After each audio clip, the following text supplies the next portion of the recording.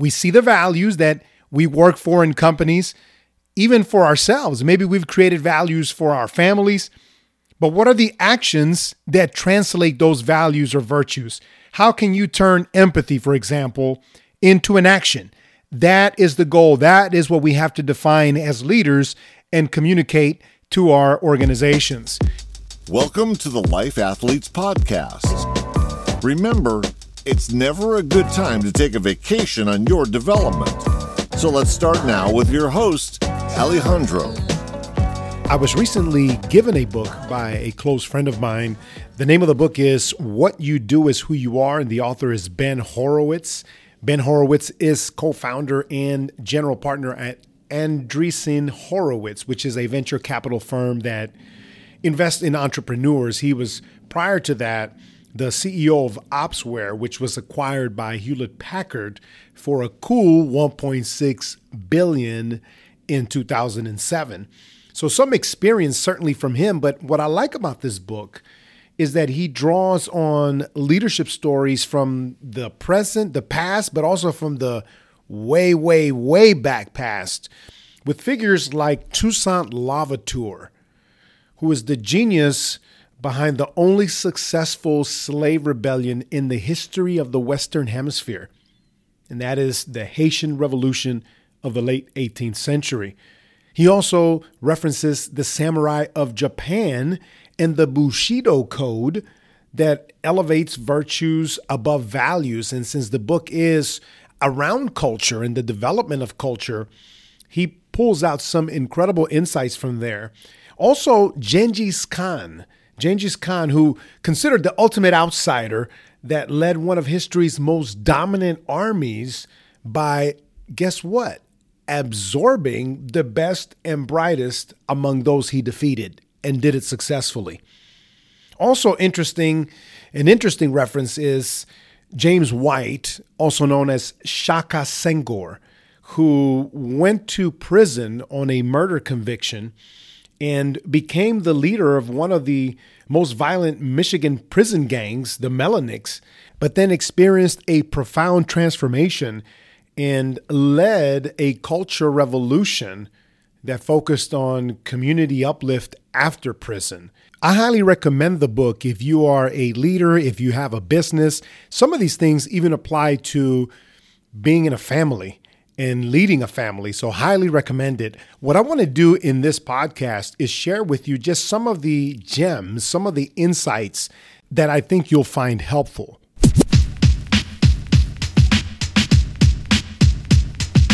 What is culture?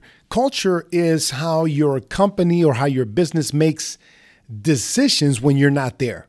That's a simple way to put it. It's a set of assumptions that your employees use to solve problems each and every day. It's how they behave when no one is looking. So if you don't intentionally or methodically set your culture, then Ben states that 2/3 of it will end up being accidental and the rest will be a mistake. Therefore, you have to make sure that culture aligns with both your personality and your strategy. That's going to be key. And culture only works if you as a leader visibly participate and vocally champion it. That means people have to see you living it out. One particular quote that he has in there that I really like is that people who work for you won't remember the press releases or the awards. They'll lose track of the quarterly ups and downs. They may even grow hazy about the products, but they will never forget how it felt to work there or the kind of people they became as a result. As leaders, we can transcend the day-to-day technical activity and quarterly results. That is the opportunity that we have if we are intentional about culture.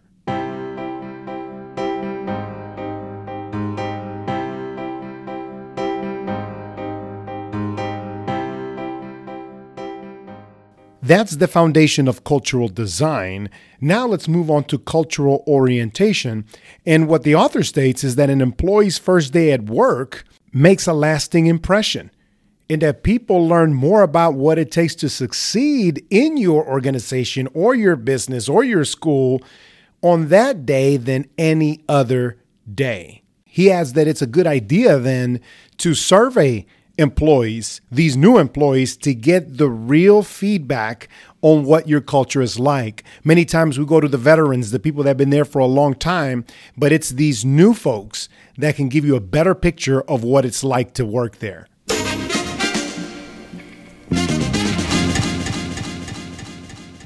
If you have experience working in an organization, in a business, or if you've been in relationships, you probably know that trust is a very important element in those relationships and in the success of organizations.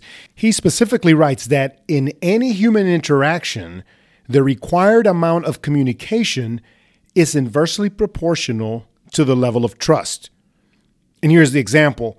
If I trust you completely, then I require no explanation or communication of your actions at all, because I know that whatever you're doing is in my best interest. On the other hand, though, if I don't trust you, then no amount of talking, explaining, or reasoning will have any effect on me, because I'll never believe you're telling me the truth or that you're acting in my best interests. Are you hearing me? As a way to shape culture, Horowitz introduces something called shocking rules.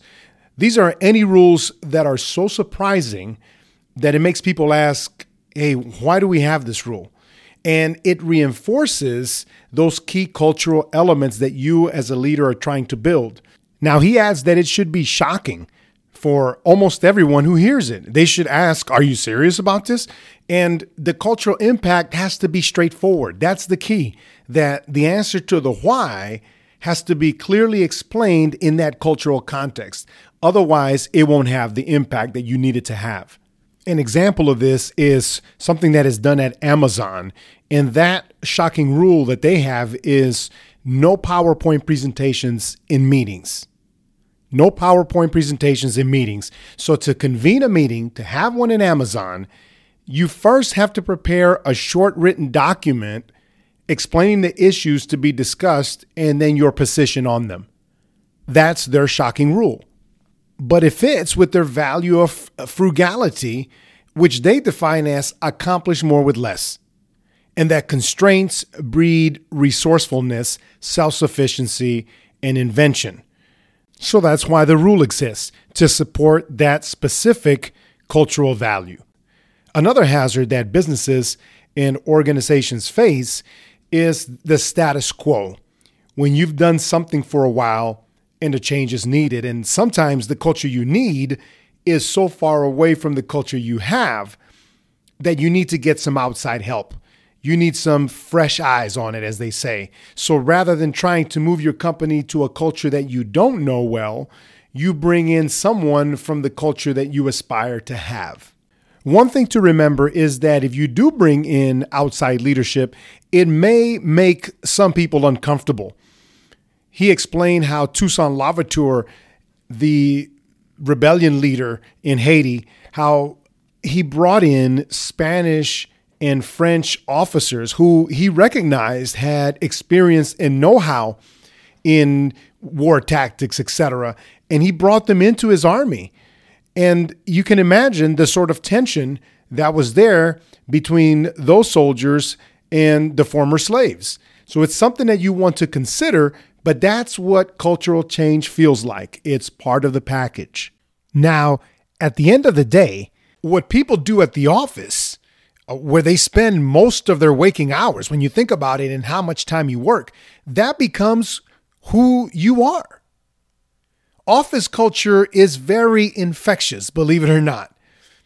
If the CEO has an affair with an employee, guess what? There will be many affairs throughout the company, more than likely. If profanity is rampant, most employees will take that home too. People become the culture they live in, and they do what they have to do to survive and thrive in it. So what we can learn from this is that as leaders, we are highly influential, and what we say means far less than what we do. So one of the other pieces the author brings in here is that if you really want to cement or make a lesson clear, you need to use an object lesson. This is a dramatic warning, if you will, that you put into effect after something bad has happened, and you need to correct it in a way that will reset the culture and make sure that that bad thing never happens again. So this certainly could be related to ethics, harassment, things of that nature. Now, in the book, he talked about an object lesson from Genghis Khan where someone ended up getting beheaded. You certainly don't want to do that. But the object lesson, the point of it is that it will be universally understood.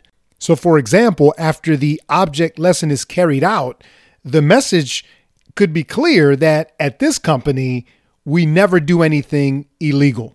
And this leads perfectly to the last piece, which is making ethics explicit. And what the author communicates here is that many potential cultural elements are really too abstract to be effective. And I think most of us, you and I, are familiar with this. We see these company values, and it's hard for us to understand what they mean behaviorally. They sound good or they look good, but many times people can't understand what it really means. And he references here the Bushido, which is the samurai honor code. And according to Bushido, a culture is not a set of beliefs, but a set of actions. So what actions do the cultural virtues translate to?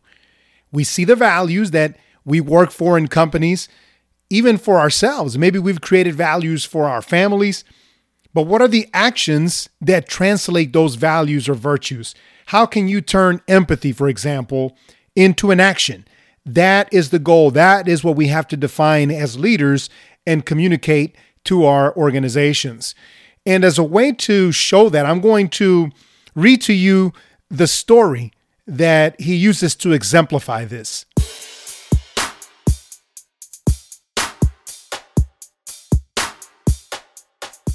Todd McKinnon, the CEO of Okta, got tested on his most important cultural tenet early in his tenure. Prior to co-founding Okta in 2009, McKinnon was the vice president of engineering at Salesforce.com.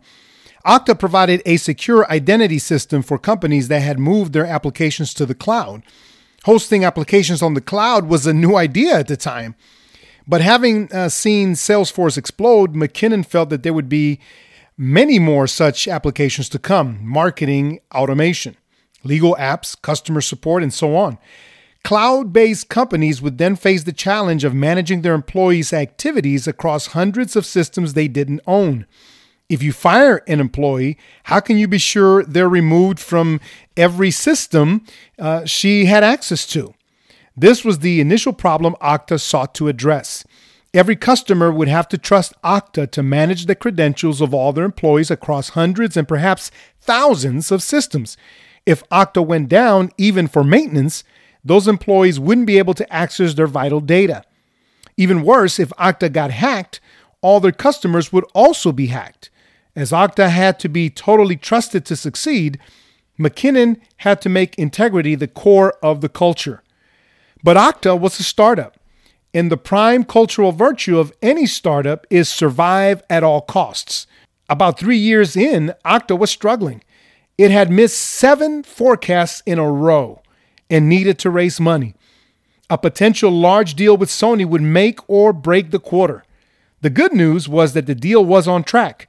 The bad news was that Okta's sales rep had promised Sony that a feature called on-premise user provisioning, which would allow Sony to put users into the system from within its own buildings, would be delivered in a few months.